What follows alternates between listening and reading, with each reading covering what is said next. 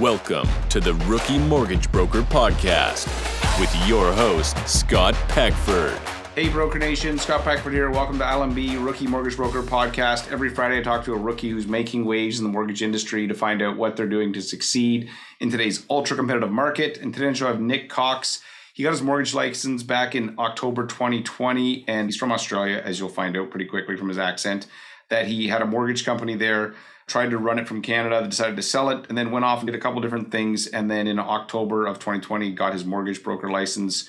In his first 12 months as a mortgage broker, he funded $15 million in mortgages, and 50% of those, so $7.5 million, actually came from a extremely established BNI chapter that had 18 brokers competing for a spot. And he was brand newly licensed and he got the spot. And he literally gives you a blueprint on how to do this. So if you're listening to this going, Scott, that sounds great, but that won't happen for me, I will tell you that if you do what Nick did to get into this, you will absolutely increase your chances of getting that spot significantly.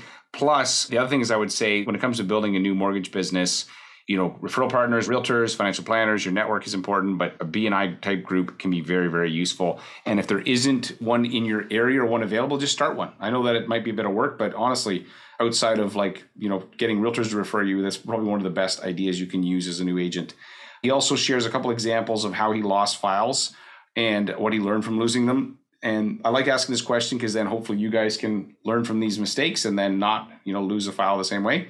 Great conversation. Love this guy. He's got tons of energy and just amazing dude. Check out this conversation with Nick. Before we jump into this episode, I want to give a shout out to my title sponsor, Finmo. Finmo is a Canadian mortgage application, document collection, submission platform that is incredibly easy to use, easy for borrowers and also easy for brokers. It's got some cool features like Smart Docs. So as the client's filling out the application, it's already figuring out exactly what documents that you need. It's got smart submission notes. So when you get ready to submit that to a lender, it's actually pulling key data from the application and putting in the notes. And you may think, Scott, why do you need that? It's because every lender's underwriting platform is different. Finding the information in the application is always all over the place. And so this way you have one place for your notes, which is awesome. It's connected to Lender Spotlight, which means you can search rates and guidelines. And it's just incredibly easy. Our brokers absolutely love it. And the best part is there's no subscription fee. Best next step would be to go to finmo.ca and book a free strategy session, and they'll show you how this can help you save tons of time. Check this out. Hey, Nick, welcome to the show. Hey, Scott. Thanks for having me, man. I appreciate it. Yeah, we've been trying to connect with you for a while, so it's great. So tell me a little bit about yourself and where you're from. All right, so you can probably tell with the accent, I'm from Australia. I moved to Canada I want to say 6.5 years ago. Met my wife in Bali, and it was kind of a whirlwind romance. We met, got engaged after 3 weeks. At the time, I just started my own mortgage brokerage in Australia, and I made the decision to move to Canada pretty shortly thereafter. So I've been here for 6.5 years. I grew up playing hockey and skiing. So for me, Canada was always kind of the promised land. Yeah. And love it here in BC. We have a dog, and we just welcomed our son into the world a couple of weeks ago. Oh, congratulations, man, on the son. That's cool. And so got engaged 3 weeks, and you had a mortgage biz. So you were running an Australian mortgage business from Canada. What happened with that? So I'd been in the mortgage industry for about 3.5 years when I decided it was time for me to go out on my own and start my own business. Wasn't planning to meet my future wife a few weeks later. So I continued to build my mortgage brokerage business in Australia whilst having a long distance relationship. I actually brought on 3 brokers to work with me. The intention was to kind of mentor them from afar. So I moved to Canada and continued to run the brokerage from Vancouver and sort of mentor the 3 guys. 2 of them fell off fairly quickly. And I think it was just shy of a year into it, I decided that, splitting myself between Australia and Canada was too much. And I ended up selling the brokerage to the broker who worked for me. The cool thing is it's still actually running 6 years on. They've actually got a team now. And the reason I was able to sell the brokerage, some of the listeners might know this, is that in Australia, you get a trail income attached with all the loans you write, and there's no loan term. The loan and the amortization is the same. Yeah. So you can generally sell your book of business for 2 times the recurring revenue. Yeah, that's great. 2 times the annual recurring revenue? Yeah, the recurring revenue from the trail book. So the trail, right, you get less of an upfront, but the trail you'd get anywhere from sort of 15 basis points to 30 basis points per year broken into monthly installments. So as you build your book, it's kind of like a financial planner that has a trail book from funds under management. As you close more mortgages, you add to your trail, and you can actually earn pretty sizable money just from the trail book. Right. I interviewed a guy from New Zealand recently, David Chamberlain. I was just fascinated. I'm like, how does it work? For me, it was just like a deep dive into New Zealand. And I think New Zealand's very similar to Australia mortgage market. So you can go check that one out. So sold that, but you didn't immediately jump into being a Canadian mortgage broker, right? So you tried some other stuff. When did you become a Canadian mortgage broker? October of 2010. I tried a few different things. And then 2020, you mean? Yes, 2020, October 2010. I'm like, well, you're on the Rookie Show, man. You'd be like, I've been in this for 12 years. I'm like, no, 2020, right. Yeah, a year and a half ago. I tried a few different things and it wasn't working out. And I kind of realized, I'm like, what am I doing? I was a good broker. I really enjoyed it. So yeah, was introduced to a couple of really good brokers and went from there. The rest is history. And okay, so then in that first year, so if you don't mind me asking, how did you do, in 2021 would be basically your first year? I set myself a target of like, if I can get 10 million in volume in my first 12 months starting from scratch, I'm going to be really happy. Mm-hmm. I ended up with 15.3 million and 29 deals closed, which, it was a very good market last year. So that helped, but it was a lot better start than I was anticipating for my first 12 months. Right. And so one of the things I know about your story a little bit is your success with BNI. And so maybe before we talk about kind of how you managed to get into a very established BNI network as a brand new broker, you had some mortgage experience, but it's from another country. It was several years dormant, if you will, and you were able to finagle your way into so how has BNI helped of that 15 million, how much of it came from BNI? It was basically pretty much exactly half. So of the 29 deals, 15 of those were BNI originated, and it represented actually, funnily enough, almost exactly half the volume. Right. A lot of that, the really supportive realtor in the chapter, he and his team have sent me a bunch of business. And then a lot of work directly for people in the chapter and referrals. Right. So I think a good business networking group can be a huge benefit to somebody if you're new. So, all right, the BNI chapter was not a new chapter, right? Tell me about what happened there. Yeah, so there's dozens of chapters across British Columbia. This chapter's been around for just on 20 years. And so the previous broker had been there for a while and decided to move on. Now, there are certain seats in a BNI chapter that are very competitive when the seats open up, and that's realtor, financial advisor, life insurance advisor, and mortgage broker. The two brokers I've aligned with, one of them gave me the heads up that like, hey, I've heard about this seat opening in BNI Marina side.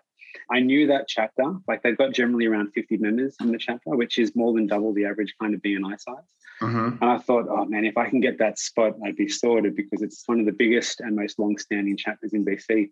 I'd been a member of BNI both in Canada for different professions, and I used to sub for brokers that were part of my brokerage in Australia. So I was very familiar with the model and how to stack the deck in my favor when it comes to, competing for the seat. How many people were competing for that broker seat? There was 18 brokers that had come through. I came in the last meeting before they closed applications. There was 6 brokers in that meeting. Funnily enough, it lined up with my first day with the new brokers as an associate/broker was the day of this BNI meeting. So I had them show up with me. The 3 of us showed up. I looked at the other 6 brokers and they were all good. I thought to myself, like, what can I do? I put my application and all more experienced than you likely, right? Oh, yeah. 100%. I had 0 experience, like not a single day. I didn't let them know that. Did you have a single mortgage in Canada funded at that time? No, it was my first day on the job. Oh, okay. So first day license. No, okay, I've been licensed, but I'd started with this brokerage. So it was literally my first day. And so I submitted my application and I knew they were going to take a few weeks to decide. There's an application process. So the next week I thought, there are 2 things that a BNI chapter really wants, and that's, can you bring referrals and can you bring visitors? So I showed up the next week and I brought 5 visitors. None of the other brokers brought a single person, and I also brought referrals to share at the end of the meeting. I knew that they were going to decide after the following week's meeting. So then I thought to myself, how can I bring this home? A realtor had told me how he won a seat out in Richmond. He was a new realtor, less than a year experience, but he beat out over 100 realtors that had come through for this seat over the time that they were advertising for it. And he just called everyone in his network and brought as many people to the chapter meeting as possible. He wanted to get them into a point where, how can they choose anyone but you? He's bringing that many people to the meeting. So I must have spent maybe 20 hours that week making phone calls. I even cold called insurance advisors. I'm just like, I'm going to do anything I can to get this seat because it's probably worth $5 to $20 million a year if you get into the seat, into the chapter. So it was worth digging in. Anyway, I brought 16 visitors the following week. And I won the seat. You got it. Did the other people catch on to what you were doing? Yeah, they did. A few of the brokers bought like a couple of people each. But then there's a section where the visitors say like their name and who invited them. So all they were saying was invited by Nick Cox, invited by Nick Cox. And someone commented that I was trying to start my own BNI chapter. So I wanted to get the membership committee to the point where they thought, how can we choose anyone but Nick? He brings 16 people to a single meeting. And it worked. Right. And you ended up doing 7.5 million. So if you think about, gross commission, I know you're putting on your splits, but $50,000 to $75,000 opportunity every year now, like plus repeat business. Ideally it should grow, right? Yeah, but year one. So if you guys are listening to this, I mean, literally you just gave people a blueprint for how to successfully compete in a BNI. But what you've done is you really thought about, I always talk about this radio station, WIFM, what's in it for me. You thought about the committee, the people that were going to say yes. What do they want? They want referrals, they want guests. You just bring value, and then it was a layup for you in the end, because they were probably like, how could we say no to a guy who's literally brought 21 people? There's probably people in that group that haven't brought 21 people in 2 years. Yeah, no, they haven't. Exactly right. So 2 things. If you're thinking of going to join a BNI chapter and you're competing for the seat, call your database, call your network, bring as many visitors as you can, and think about who in the chapter you can refer business to. Either use them yourself or refer them to people that might need their services. And if you're showing that kind of buy-in from day one, you're stacking the odds in your favor for sure. Right. Okay. So I'm going to back up a bit and ask some other questions. So did you start full-time as a mortgage broker, part-time? What were you doing right before you became a mortgage broker? What was the career? In Australia or in Canada? In Canada, I had a financial planning business that was focused on an alternative to the registered education savings plan. I called it Child Life Financial, and the idea was using dividend-paying whole life insurance as a long-term tax-efficient way to help create a financial system for kids and grandkids. Right. I'd started working for Freedom 55, and then I caught wind of whole life insurance works and this thing called the infinite banking system and the bank on yourself policy, and how you can use these insurance policies long term. And I thought there was a market there for focusing on young kids. Right. But I went too niche. After 12 months of trying to do that, I realized this is never going to work. Right. Did you make any money doing it? Yeah. I sold like a dozen kid policies over those 12 months. It's really hard to get kids to sign contracts, eh? I was kidding. Well, it's the parents and grandparents. What I found was that I'd get the parents interested or the grandparents interested, but then what would come up is that they required a lot of other planning that they should execute on before doing something like this. And I realized I'd left the broader financial planning space before I had the skill set to be able to service those needs. So yeah, too niche too quickly. The strategy is still really solid, but I just decided I wasn't going to be able to build it the way I wanted to. Yeah, and it's also, there's a huge, like a mortgage, you're buying a house, it's something you need. This is a educational challenge. You got to educate them on what it is. They got to understand it and go, okay, now I want it. So that just makes it even harder to sell. I'd made the best slideshow and PowerPoint presentation, and the education side was way too heavy. Right. I was trying. You really got to convince them why they need it and how it works and everything. Maybe not why they need it, but like, yeah. But what's that saying? You get busy creating something you realize is actually not a market for it, or it's very hard to tap into a market or to create a need you think that they have, but they don't actually have. Right. Thomas Edison's first invention that he tried to sell actually didn't fly at all. You know what that was? It was a vote counting machine for Congress. And so he saw them doing all these votes, and it was like, he basically said, I can automate that. We can create a little machine, everybody can click a button, and then we can count the votes. So he spent the time, built the machine, he brought it to them and showed it, and they're like, we don't want it. So what do you mean you don't want it? He goes, because the current system works because I can go influence your vote. You haven't cast your vote yet. I can go say, hey, look, I know you haven't voted yet on this issue. And so they didn't actually want it. So he made a vow that he would never make anything that didn't have a commercial market before he built it. Because what's the point? And so just like you're saying, it's a brilliant concept, but you'd have to literally educate the entire public on what it is. And then it's probably a slow sales cycle to boot. It's not like you can sign the papers on something like that and have it done in a week. So Interesting. Okay. So you get into the mortgage business, you crack this BNI thing right away. Was there any point you questioned if this was the right call for you, or was it like coming home again? Exactly that last thing you said. It felt like coming home again. The only thing I wanted to punch myself in the face on was the fact that I didn't do it as soon as I moved here. I think when I started this years ago in Australia, it felt like the right industry for me to be in, and probably the only job that I ever really excelled at. When I moved here, I think I was scared of starting from scratch again. The trail commission was a big part of my business model. I hated the trail commission wasn't a part of the way the industry worked here. Yeah, my only regret is that I didn't get back into it sooner. So you wanted trail commission again, is that correct? Oh, 100%. Yeah, because you had it, and then that's why you look at the financial planning and you can get trail commissions. And I mean, there's some lenders that pay it, but yeah. It's not a big part of the way the model works here. But what I realized is the trail commission is in the value that you bring and the relationships that keep bringing you new business, like through realtors and financial planners that see you as their person that they just continue to pass their clients and business to. Does that make sense? Yeah, I agree with you. The lifetime value of a client is more than just the commission. It's their network, their friends, and sometimes there's a whole bunch there. So where else did the rest of your business come from? So you did $7.5 million from BNI. Where would you say the rest of the business came from? I had quite a bit of success with a few financial planners. So I've got 3 financial planners now that I'm kind of their go-to mortgage guy. So I got quite a bit of business from financial planners.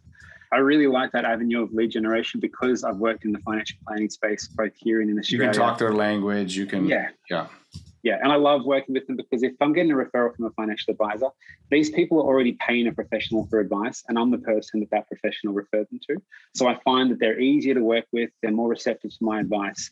They don't grind me on rate. I really enjoy working with financial planning clients. So besides that, it was BNI, financial planners, and the realtor in the BNI chapter specifically, and then existing relationships with friends and family. Right.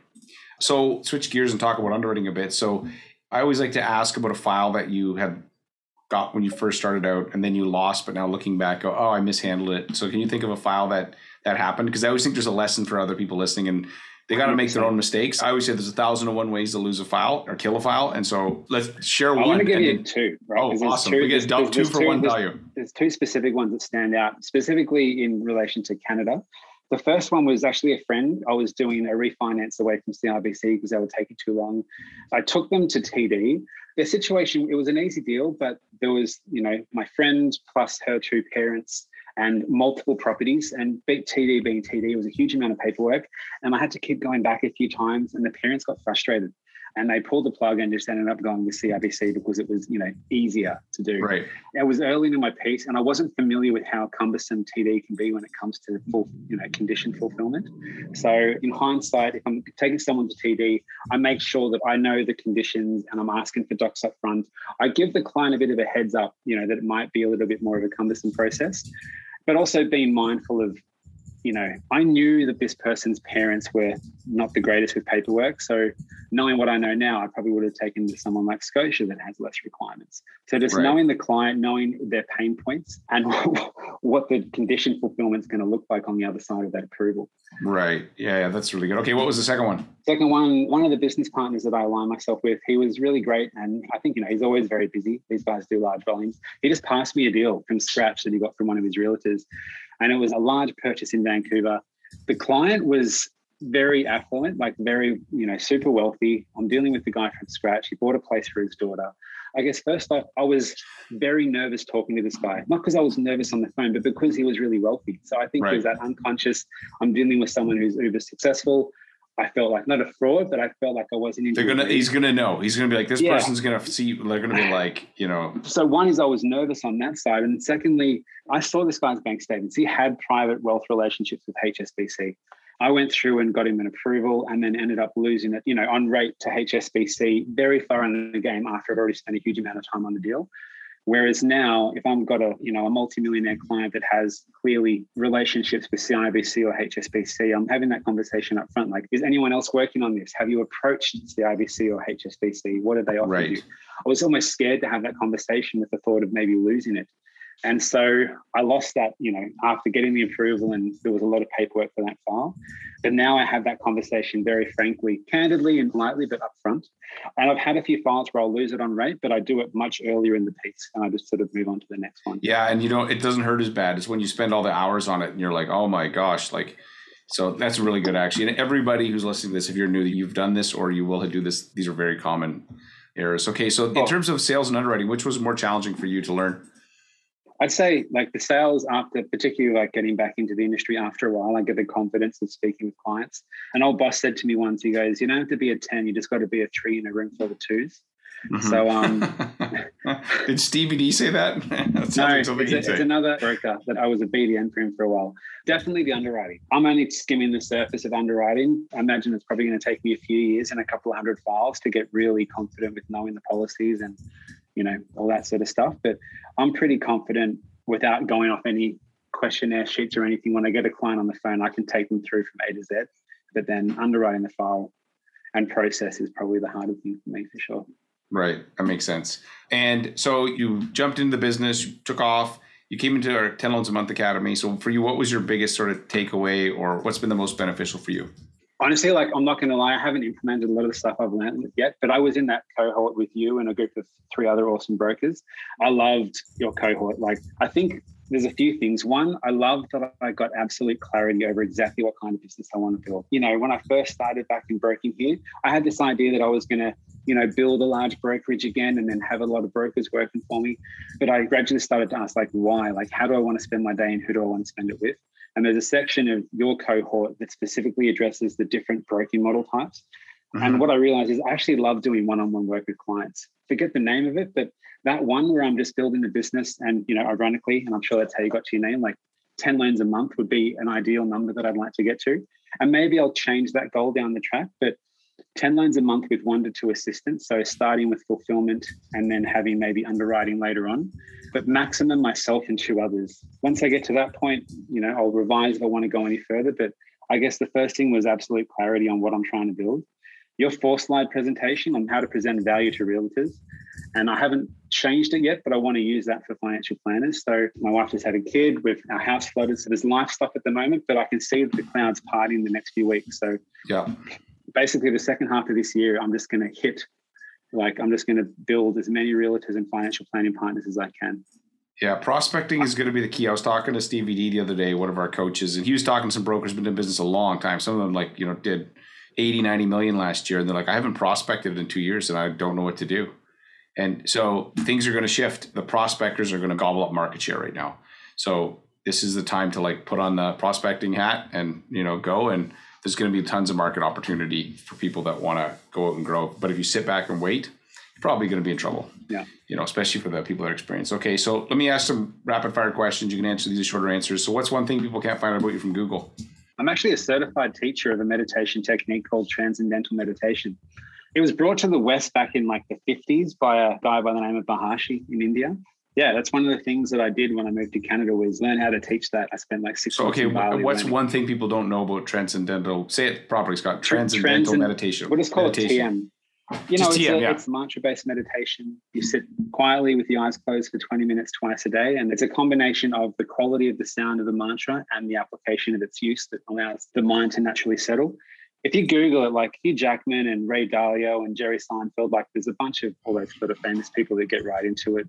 Ray Dalio actually says he credits TM more than anything else for whatever success he's had. I know that when I started doing if Wolverine uses it, it's good enough for me, man. Like Tim Ferriss just released a podcast where he interviews Hugh Jackman and they actually talk about it because Tim Ferriss does it as well. So they have a good chat about it. I'm going to look that up. Okay, so what's one movie everybody should watch at least once? Lock, Stock, and Two Smoking Barrels. I like Guy Ritchie. Do you like Guy Ritchie? Yeah. Yeah. Have you seen The Gentleman? You must have. Yeah. Have you seen, what's the next most recent one? Wrath of Man? Is that him as well? Oh, yeah. Wrath of Man with Jason Statham. I think Lock, Stock was like his first movie, where that's the first movie he was maybe featured in. But yeah, Lock, Stock for sure. During Las Vegas is pretty awesome. But yeah, what's it called? The Wrath of Man is actually Guy Ritchie as well. I rewatched that recently. It's a good movie for sure. Yeah, I love Guy Ritchie movies. I'll pretty much watch all of his movies because they're great. He's actually in. And you can rewatch them as many times. Like I've rewatched Lock, Stock so many times, it never gets old. The one I like is in the movie The Gentleman. He's actually in it. Remember at the end when the guy's pitching him a movie script? I think it's him sitting in there and he's acting as like working at the movie studio. It's actually Guy Ritchie he's pitching to. But anyway, what are 3 software programs you couldn't run your business without? So I don't want to say like the general stuff, but at the moment it's like Calendly is a game changer. I love Calendly and never having to set appointments. I'm going to say like what is going to be my 3 core software programs because I'm still getting to you. Like I've just switched to Finmo. I love it. I've got more ways to go, but I love Filogix, but it's so bloody finicky. Finmo, and I've done a lot of the training sessions. Like I love the functionality and what you can do with it. And then when I finally learn how to use it, Blue Mortgage, because I know that like longer term as I build my business, like I need, what do you call it? You hunt until you can farm.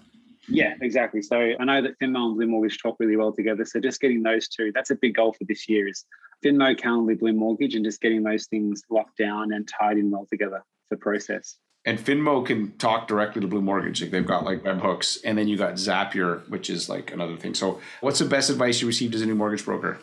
There's a broker I used to work with. He owned the second brokerage that I worked for, and he was a top 10 broker for like 12 years. He was doing 100 million, when mortgages were much in value. One thing he said to me is, if someone put a gun to your head, could you find a new mortgage today? Find a new mortgage every day. I'd refinance my house. Yes, I can. I am refinancing my house again. Yeah, it's just like find a new deal every day. Like every day, keep hustling. Right. But yeah, a gun is a very motivating. Forget about coaching. Let's just get a gun and you could be like, okay, we're going to motivate you. All right. So this is the last question. So knowing what you know now, is there anything you do differently if you're starting over again tomorrow? 100%. So when I started, I went to lots of networking events, Chamber of Commerce. They're a waste of time in terms of moving your business forward.